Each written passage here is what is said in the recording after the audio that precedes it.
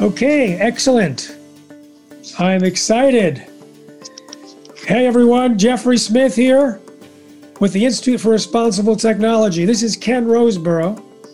Ken, you have been writing on GMOs and organic and Monsanto and all things green and all things nasty Yeah. for decades. Two decades. Yeah.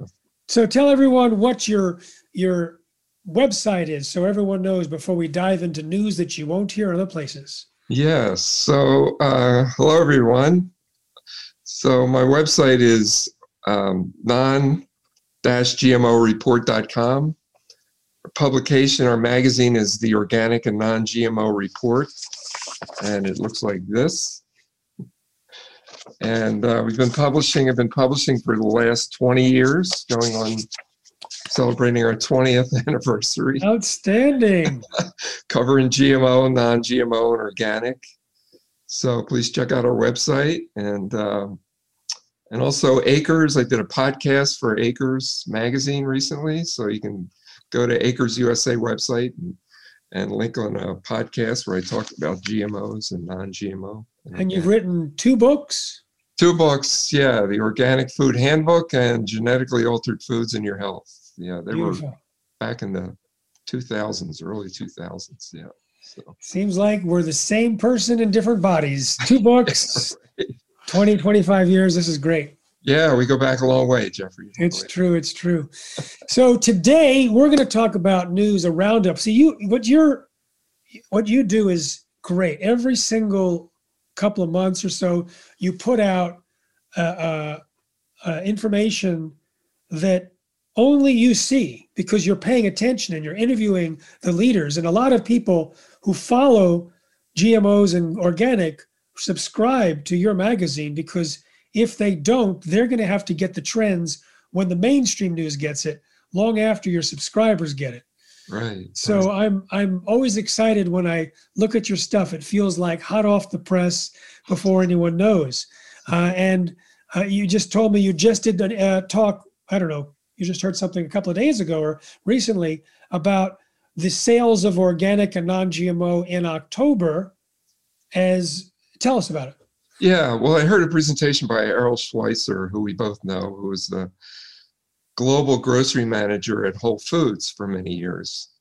And he's also on the board of the Non-GMO Project. And he gave a presentation at this Organic and Non-GMO Forum, which has an interesting name, by the way. Yeah, the name of your report, and they just stole it and didn't invite you to run it.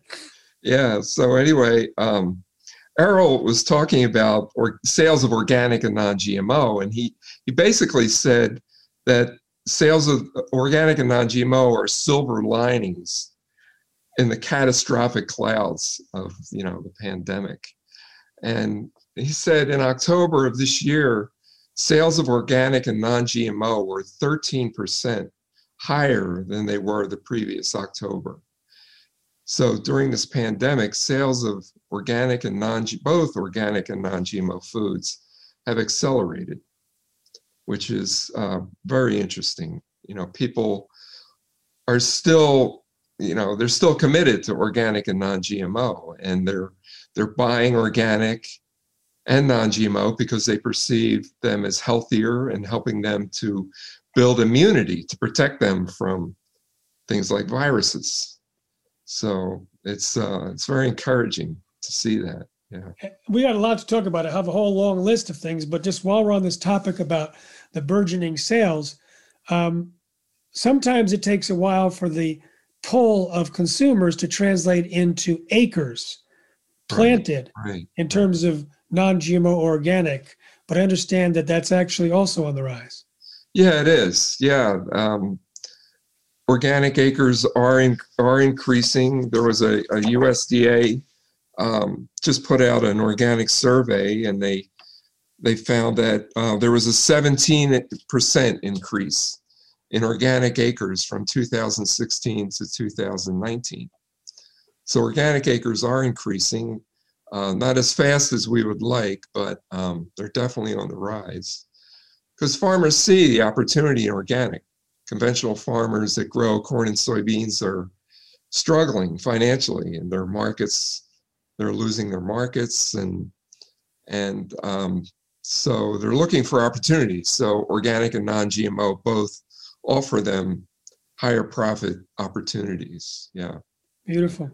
And now we're going to talk about more of a gold standard of agriculture and what it means for health and for carbon sequestration and climate change. And we're going to also talk about COVID-19, glyphosate, your microbiome. And we like to check in and see just how bad Bayer is doing after buying Monsanto. But before I get into that, I was really happy to see, well, it's an interesting mixed message. The EPA is phasing out nearly all of the BT GMO crops. Can you explain what that means and why we predicted it 20 and 25 years ago? We knew it was going to happen, and now it's happening. And this is actually quite big news. So can you share? Yeah, sure. Yeah, the EPA, is phasing out. Insects have become resistant to the BT crops. You know, as we know, nature adapts. Weeds become resistant to glyphosate. So the biotech companies, Monsanto's and the other companies, are encouraging farmers to plant, millions of acres of these BT crops, which they did. So, and as a result, insects became resistant to it. Let me explain before what BT means. So BT comes from soil bacteria called Bacillus thuringiensis, which is why we just call it BT, because it's too hard to say. And if you spray this bacteria onto plants that are infested by certain caterpillars, it will break open little holes in the walls of the guts of the caterpillars and kill them. So it's a natural insecticide. So the genetic engineers said, great, let's put this into food. So they take the gene that produces this BT toxin and put it into corn and cotton, and in South America, soybeans. And now the crops are registered insecticides. And you see, organic farmers have used BT spray for years, and it biodegrades in the sun. It washes off in the rain. Right. And so even though it's not supposed to be that harmful for humans, but we think it's very harmful for humans, it doesn't really matter if it's spray form, because it is washed off and it biodegrades. Unless you happen to be an applicator, because the applicators turn out to have antibody responses. It gives allergic and immune responses to people who are exposed to it. When it was sprayed aerially by plane in the Pacific Northwest to suppress gypsy moths, the people who it was sprayed on had flu-like and allergy-type symptoms. So we knew before it was put into the crops that it creates an immune response. And we now know, since it's been put into crops, that when you put high concentrations of the BT toxin derived from these GMO corn, it can poke holes in human cells that look remarkably like the holes that it pokes in guts of insects to kill them. And I just recorded an interview this morning with Tom O'Brien about GMOs, food sensitivities, and allergies, and went into the whole BT toxin thing, how not only is it likely causing allergic reactions in humans, but it also makes us more sensitive. If we act like mice, it can make us more sensitive to other formerly harmless foods or substances. So we were concerned about the health, but there was also the fact that if you overuse an insecticide, now you're going to take it from me here, if you overuse an insecticide, then it will become ineffective. Yeah, nature adapts. Insects will develop resistance, and then those insects that develop resistance will survive and then mate and create offspring, and then it just proliferates like that. So 90% of the corn that's grown in the US, 90+% of the corn in the US is this genetically modified BT varieties, and the same with cotton. Is also majority of those are BT varieties as well. So the EPA is seeing this problem. The scientists wanted the the biotech companies to encourage farmers to plant refuge acres of non-GMO corn to prevent this insect resistance from happening. But the biotech companies didn't encourage farmers to do that much. So now they have this insect resistance problem with insects like corn rootworm, which has caused billions of dollars in damage to corn crops. And so now the EPA is saying, because these crops are becoming ineffective, basically, that they want to take them off the market. And the biotech companies, they stack these traits. So there's some corn varieties that have as many as 8 of these BT traits. They've just come up with more and more. And so now, there was an article in one of the farm magazines talking about this, that the EPA is proposing to remove these from the market. And there was a report on NPR about it, and they interviewed some entomologists at Texas A&M who said farmers are very unhappy about this insect resistance problem, because they're spending, much more money on the GMO seed. They're spending twice as much money on the GMO seed as they do on the non-GMO seed. So, and they're losing money. And as a result, some farmers are saying, hey, why are we spending so much money on this GMO seed that's not working? I'm just going to buy non-GMO seed. So that's what a lot of farmers are starting to do, to go non-GMO, because why, spend twice as much money on seed that with the traits are not even working.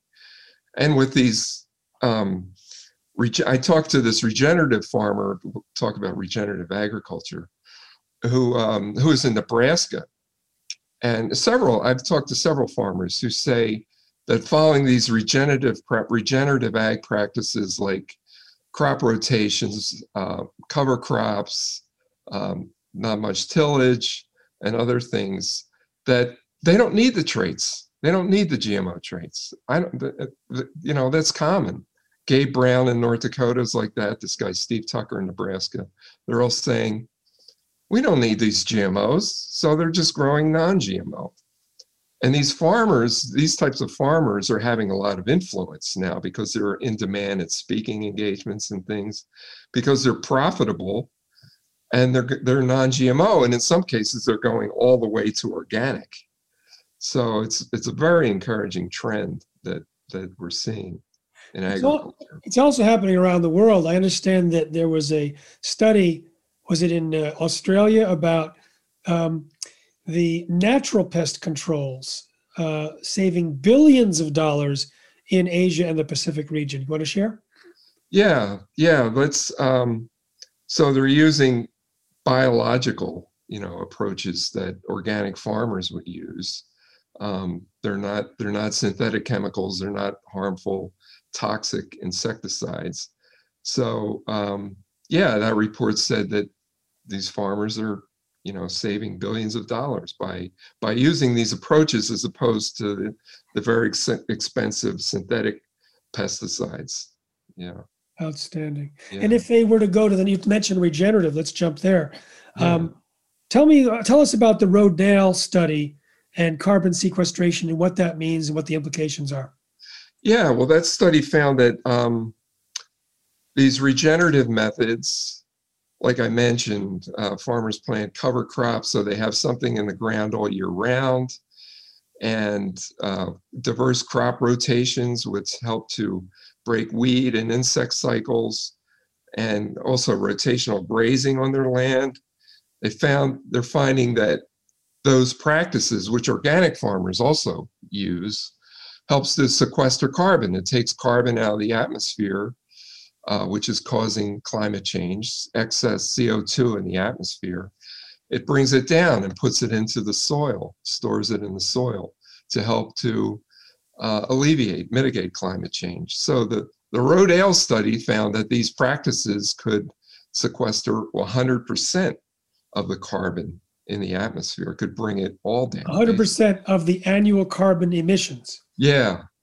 So that the entire country could be carbon neutral that every time, for all the carbon that's put out through the tailpipes and through the smokestacks, there's that much carbon being driven back into the soil.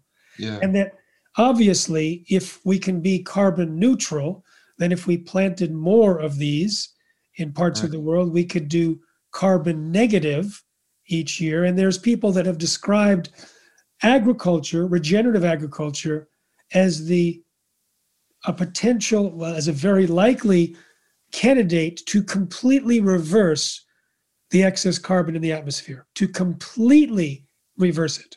Exactly. Yeah. Yeah. And Tom Newmark, Carbon Underground. Yeah, he wrote the introduction to that Rodale study with Jeff Moyer.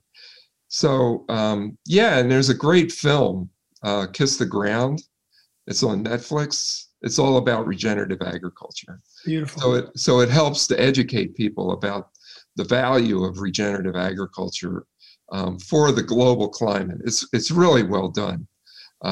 Woody Harrelson is the narrator, and Gabe Brown is in it, and Ray Archuleta, who works for the USDA. He's encouraging farmers to adopt these practices around the country. And so I would encourage everyone to check out this movie. It's excellent. It's not just Fringe that's focusing on regenerative. Regeneration International brought that information to the Paris talks, and several countries were interested in adopting regenerative agriculture for that purpose. What are some of the big companies that are also on board? Well, General Mills has committed to 1 million acres, advancing regenerative agriculture on 1 million acres. Cargill, the food grain processing giant, has committed to 10 million, advancing regenerative ag on 10 million acres. And a lot of people have concerns about Cargill or big companies getting involved in regenerative ag. There's concerns about greenwashing. But I know the man who's in charge of Cargill's initiative, Ryan Ciroli. He's a great guy. I know he's committed to regenerative ag. He was part of a regenerative ag working group. He worked at Danone before working for Cargill. So I think he's the right man to lead that. So we'll see. And there's other big companies. Wrangler Jeans is introducing a line of jeans that have been produced using regenerative cotton practices. But that's a little concerned about cotton because cotton uses tons of insecticides. So, and Wrangler's not saying anything about pesticide reduction. In fact, the whole pesticide issue is a big point of debate in the regenerative ag world. There's companies like Nature's Path, which you and I well know.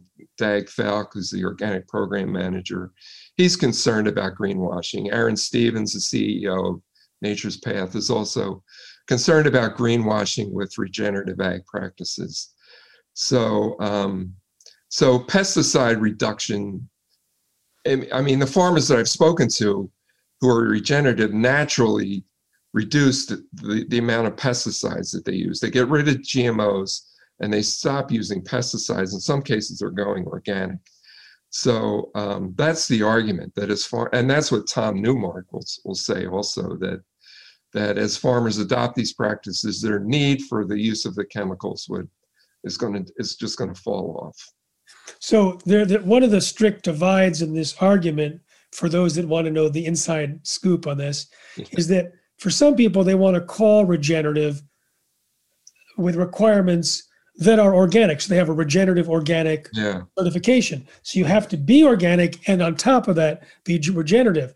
There's other people that say, well, look, we need to get much more numbers, many more acres regenerative, and we can't survive as a species if we just cater to those who are willing to go organic at the same time.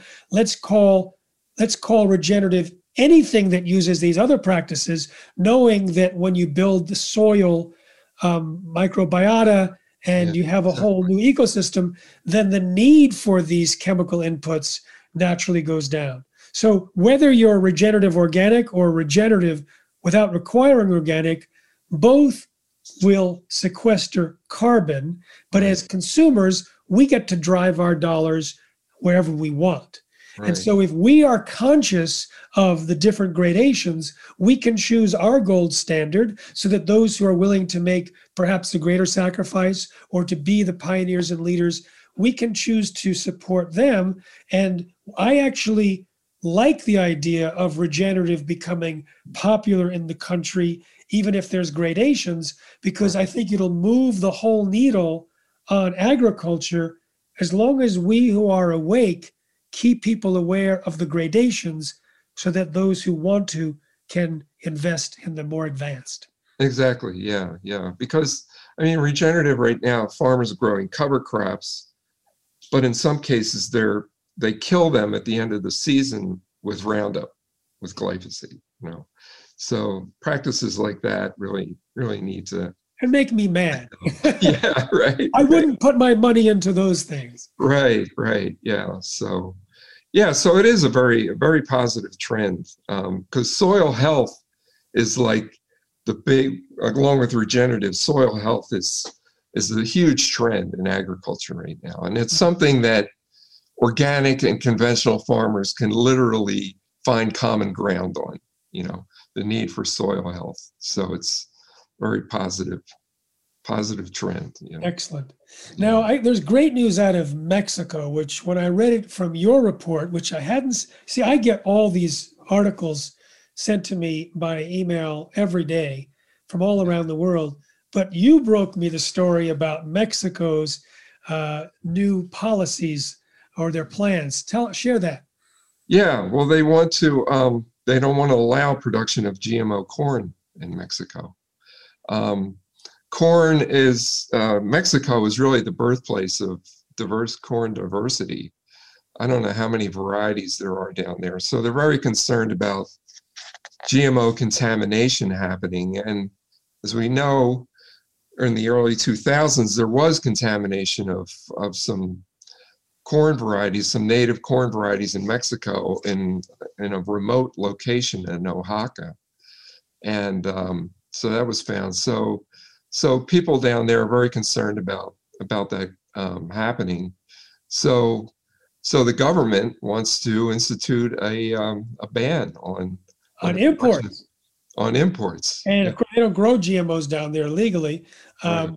but they don't want any imported from the United States. Now, when NAFTA blew apart the trade barriers, they started exporting corn to Mexico below the price of Mexican production. Hmm. And I don't know, 2 million farmers lost their jobs. The amount of Yeah, tons, there was 200, was it 2 million metric tons, went up to 6 million metric tons or something like that. It tripled the exports out of the United States. People were bringing in the corn. Some people were planting the corn seeds, so they were accidentally breaking the law or perhaps yeah, purposefully. And a lot of Mexicans were eating corn tortillas, not with the traditional corn, which is much more nutritious than the American corn, but they were eating the BT corn, which I would say is most likely driving up certain types of diseases and disorders. And not only is the government of Mexico seeking to ban GMO imports, but they're also concerned about glyphosate. yeah, yeah, They're thinking about phasing out glyphosate at the same time, and, yeah, and specifically acknowledge glyphosate's effects on human health. yeah. That's well, you know all about the effects of glyphosate on human health, and I have a little idea about that. yeah, yeah. So yeah, Mexico and a lot of other places around the world are taking steps to ban or limit the use of glyphosate, which is very encouraging. Yeah. And one thing about Mexico, there's some companies. It's interesting. There's some companies emerging um, that are buying these heirloom varieties of corn from Mexico from these peasant farmers, and they're selling them to like high-end restaurants in the U.S.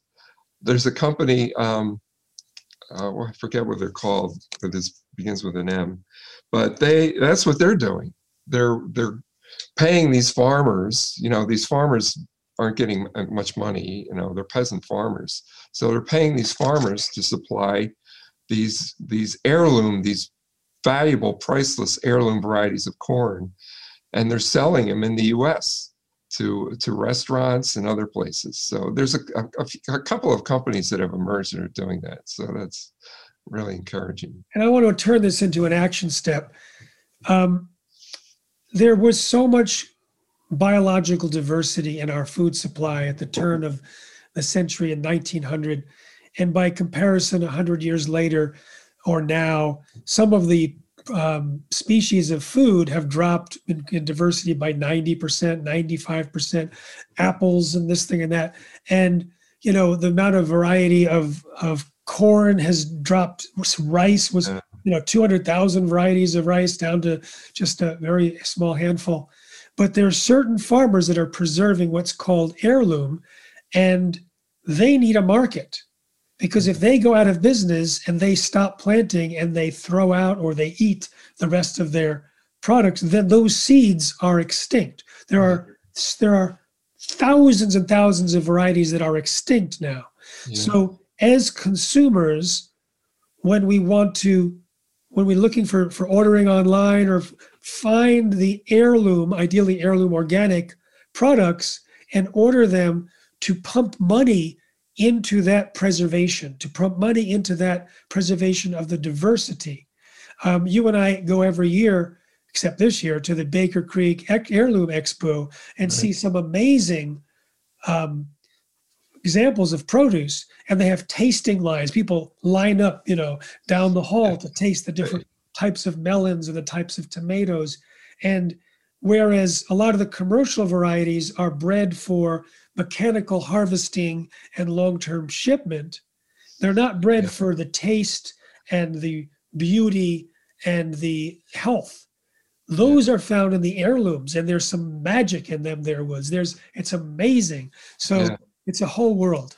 Yeah, it's great. Well, Baker Creek Heirloom Seeds, and here in Iowa, you're probably familiar with Seed Savers also. Oh yeah, I've spoken at their annual festival. Yeah, they're preserving 23,000 seed varieties there. Wow. And also they have a heritage orchard, apples, 700 different apple varieties. So it's great. I mean, organizations like that, like you said, really need to be supported because they're providing such a valuable service to the world. Because seeds are the basis of life, and it's important to preserve those heirloom varieties. So here's the angle. Find out which heirloom flavors you like the best, and then have an heirloom tasting party.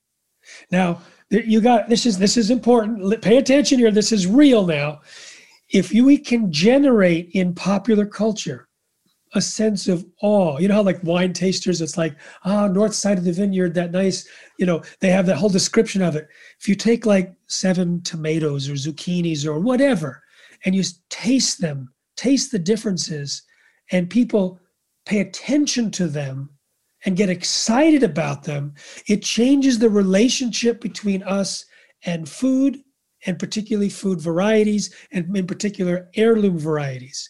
And there's people who do this. They treasure the look, because they're beautiful, the look and the taste of these varieties, and they have their favorites, and they collect the seeds, and they grow in some cases. They tell others, they blog about it, or they post about it. Let's do that. So it's not just us buying, but name the ones in your social posts that you adore and why, and where you got it, and where someone else can get it.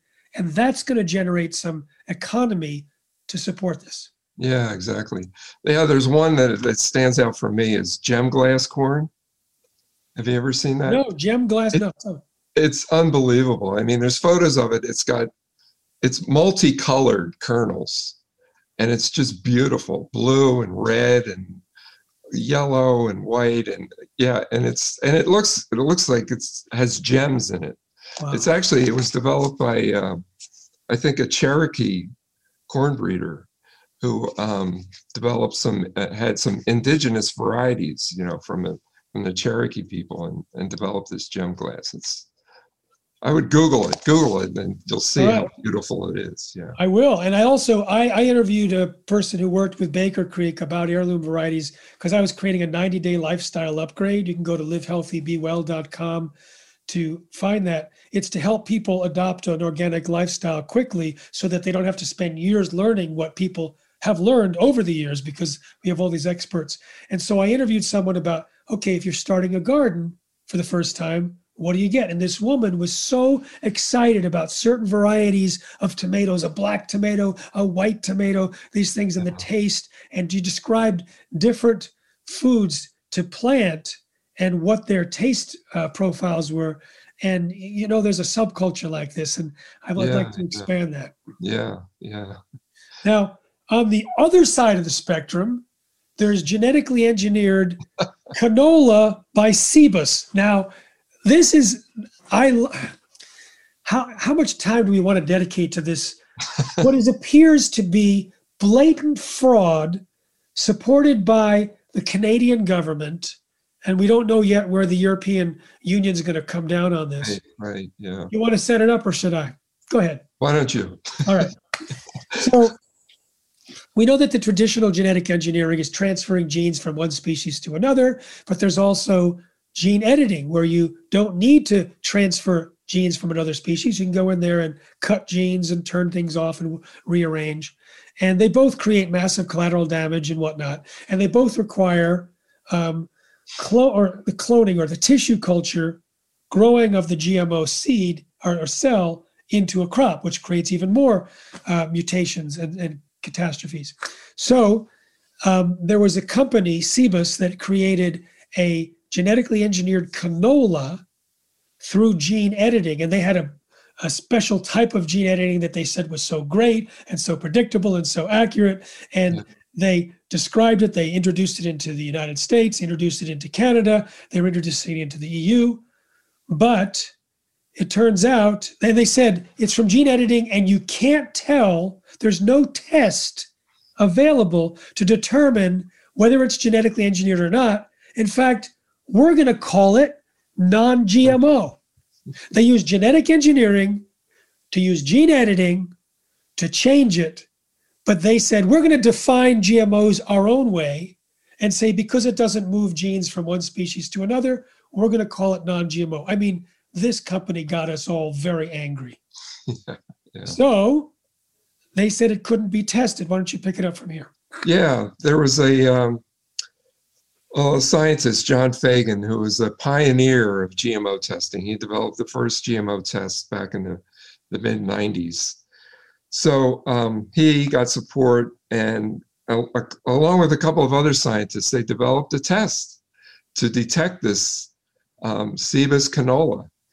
So it's the first test to detect a gene-edited crop. And I interviewed John Fagan about this, and he said that this particular test is just for this canola, but the same technology, which is PCR, it's a polymerase chain reaction. It's a very sensitive test that's used to detect GMOs. The same technology for old GMOs to detect old GMOs can be used to detect the gene-edited plants, such as Cibus's canola and Calyx. They have this soybean, high oleic soybean that's out. And speaking of the unintended consequences, John Fagan referred to this article that was in Nature last summer about gene editing that was done on human embryonic cells. Yeah. And they said, they described the impact of the gene editing on the cells as causing chromosomal mayhem. So, and we'll see the same thing in our foods. You know, it's interesting. They're using the same arguments they did before, that, with gene editing, we're going to create more nutritious foods. We're going to help to feed the world. It's a precise technology and all this, That's what they said with the old GMO technology, that it's precise. But as John said, chromosomal mayhem is not precise. So Cibus found out that the test could identify their product, and that if it were genetically engineered, it would be required to go through the EU regulatory approval process. So after declaring their product as the result of their special gene-edited technique for years, they then said, oh, actually, it's not. Yeah. Actually, the gene editing technique failed. The thing that we've been telling you is so precise and effective, we tried it on the cell and it didn't work, but we took that cell and we cloned it, tissue culture, into a full plant. And when it was cloned, the mutations created the change that we were looking for.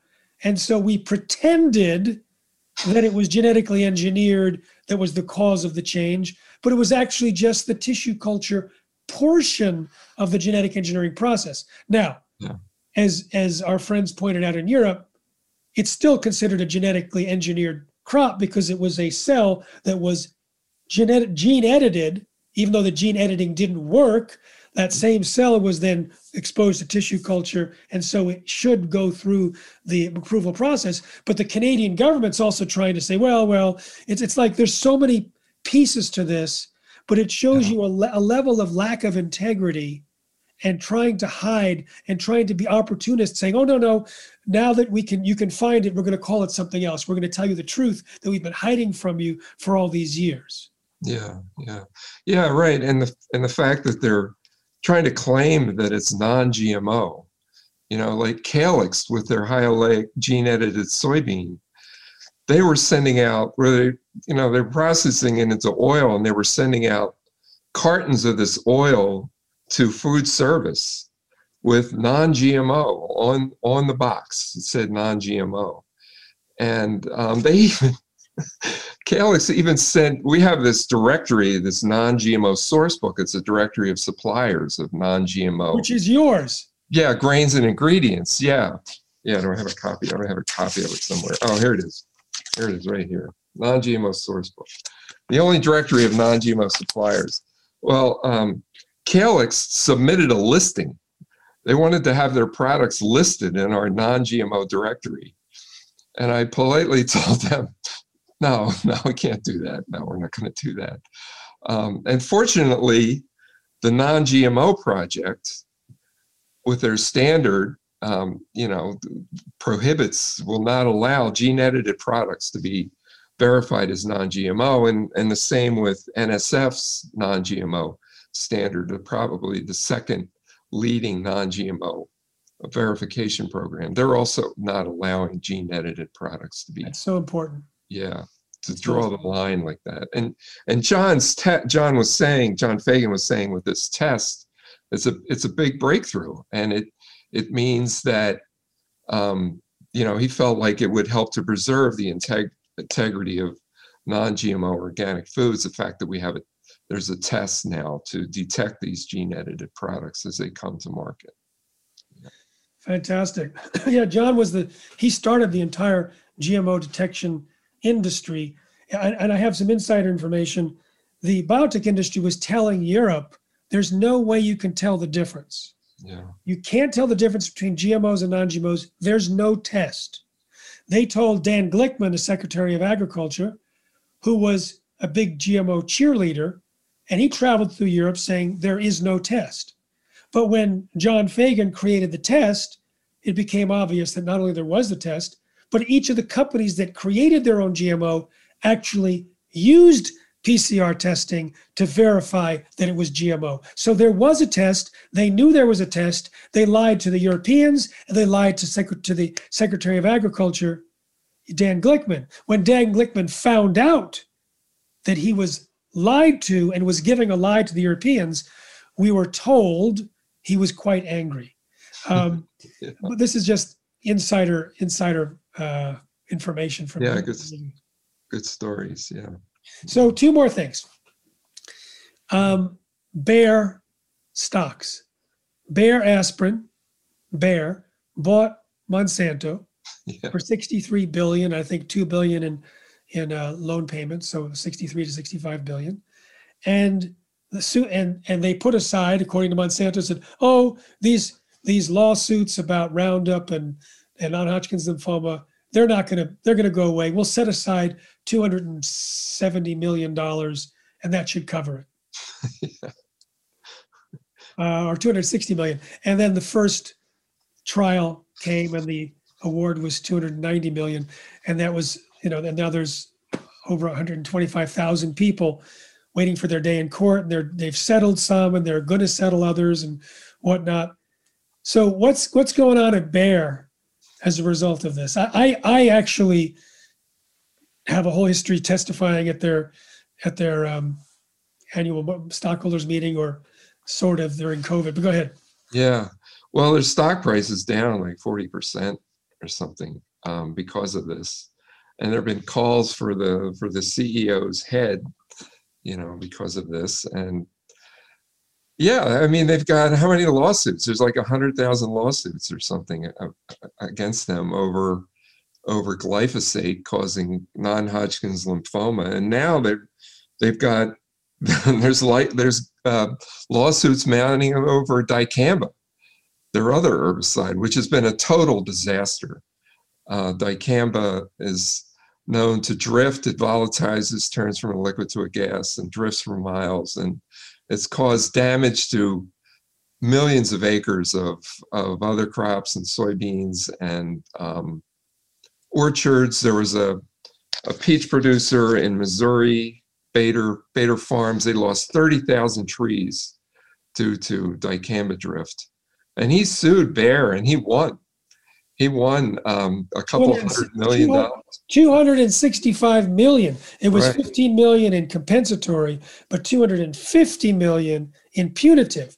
Because when the documents were made public, it showed that Monsanto and BASF, both producing this, had not only known that their products and their introduction would cause acres to be damaged, they predicted thousands and thousands of complaints each year. They had a chart expecting how many farmers' complaints they would have in the thousands, even though in the previous years there was only 40, Right. So they knew the problem, they lied about it as per their SOP, and they got nailed. Yeah. And they knew that farmers, because if a farmer's growing these dicamba soybeans, his neighbor is not, the dicamba is going to drift and harm the neighbor's soybeans. So his neighbor's going to go, well, I better grow these too.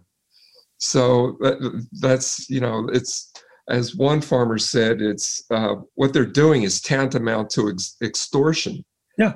Forcing farmers to defend themselves by growing dicamba-tolerant soybeans.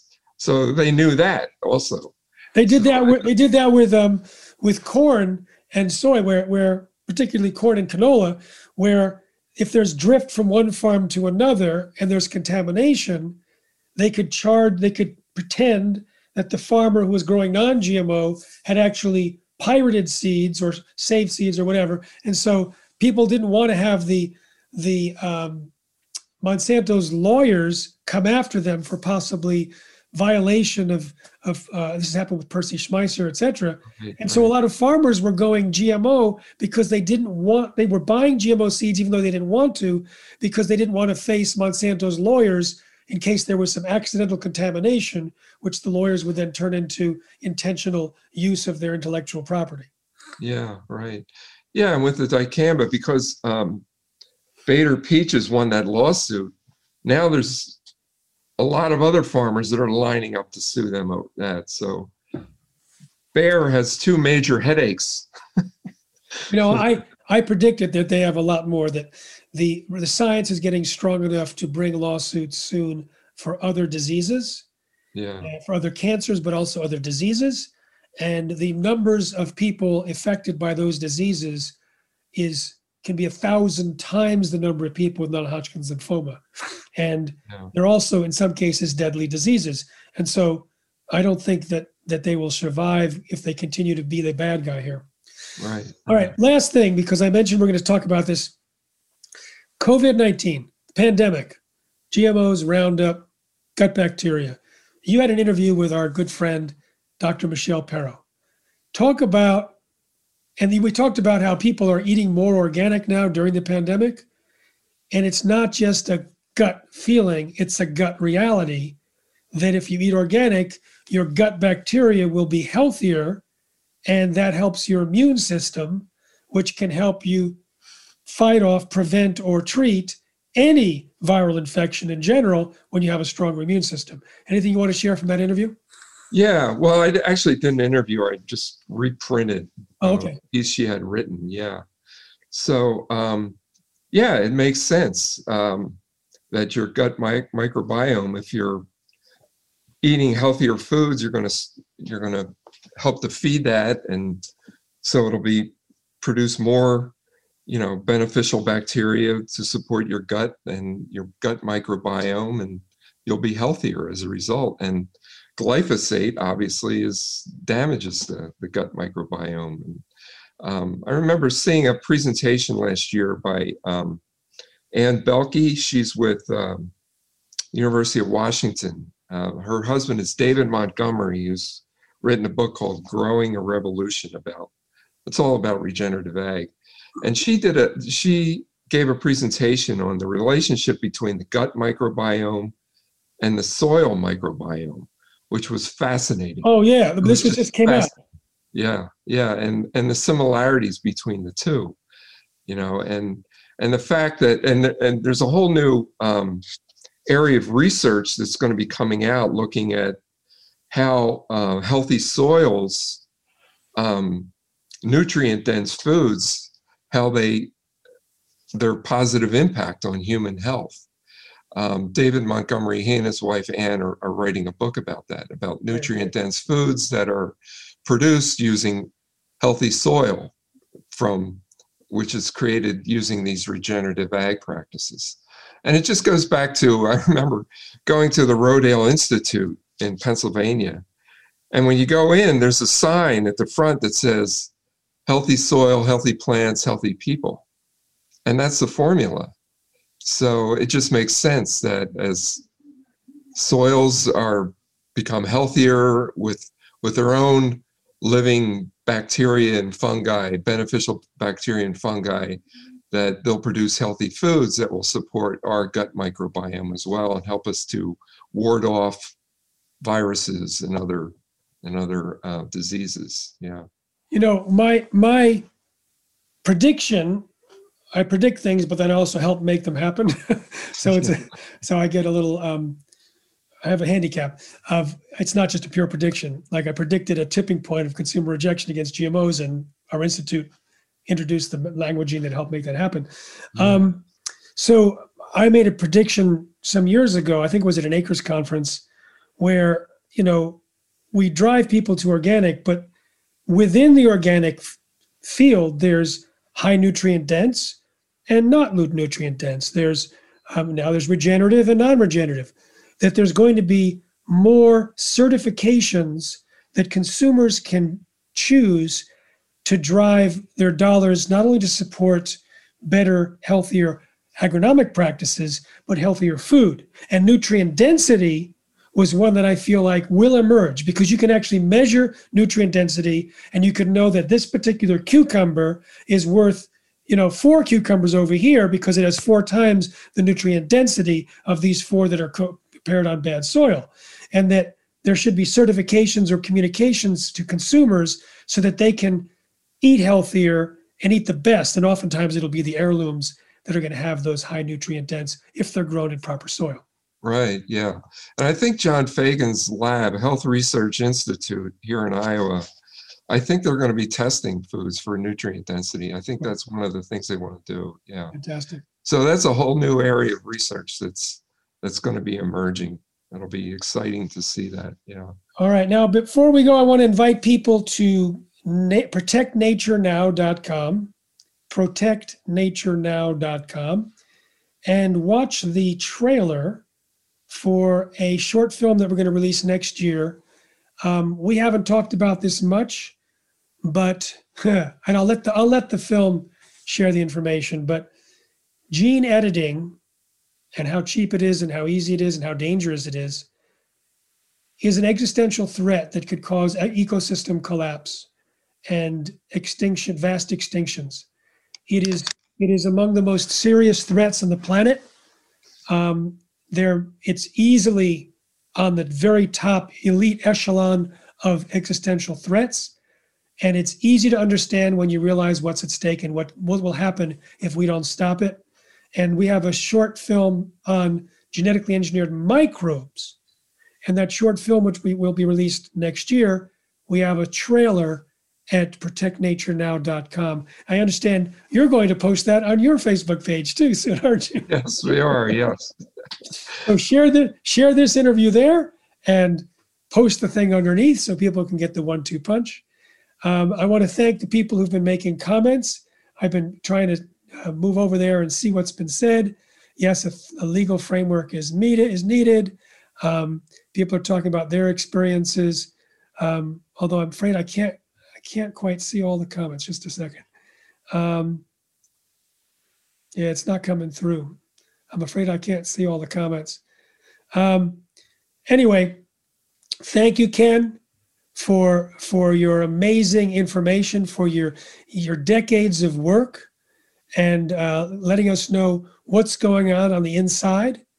And I look forward to our regular interviews, which are scheduled semi-wheneverly.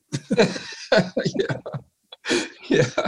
Well, thank you, Jeffrey. It's always a pleasure talking to you. Good seeing you again. All right. Thank you, everyone, and safe eating.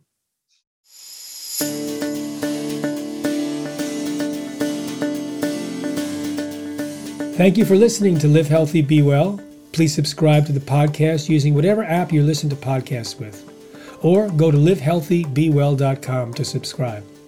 This podcast will inform you about health dangers, corporate and government corruption, and ways we can protect ourselves, our families, and our planet. I interview scientists, experts, authors, whistleblowers, and many people who have not shared their information with the world until now. Please share the podcast with your friends. It will enlighten and may even save lives. Safe eating.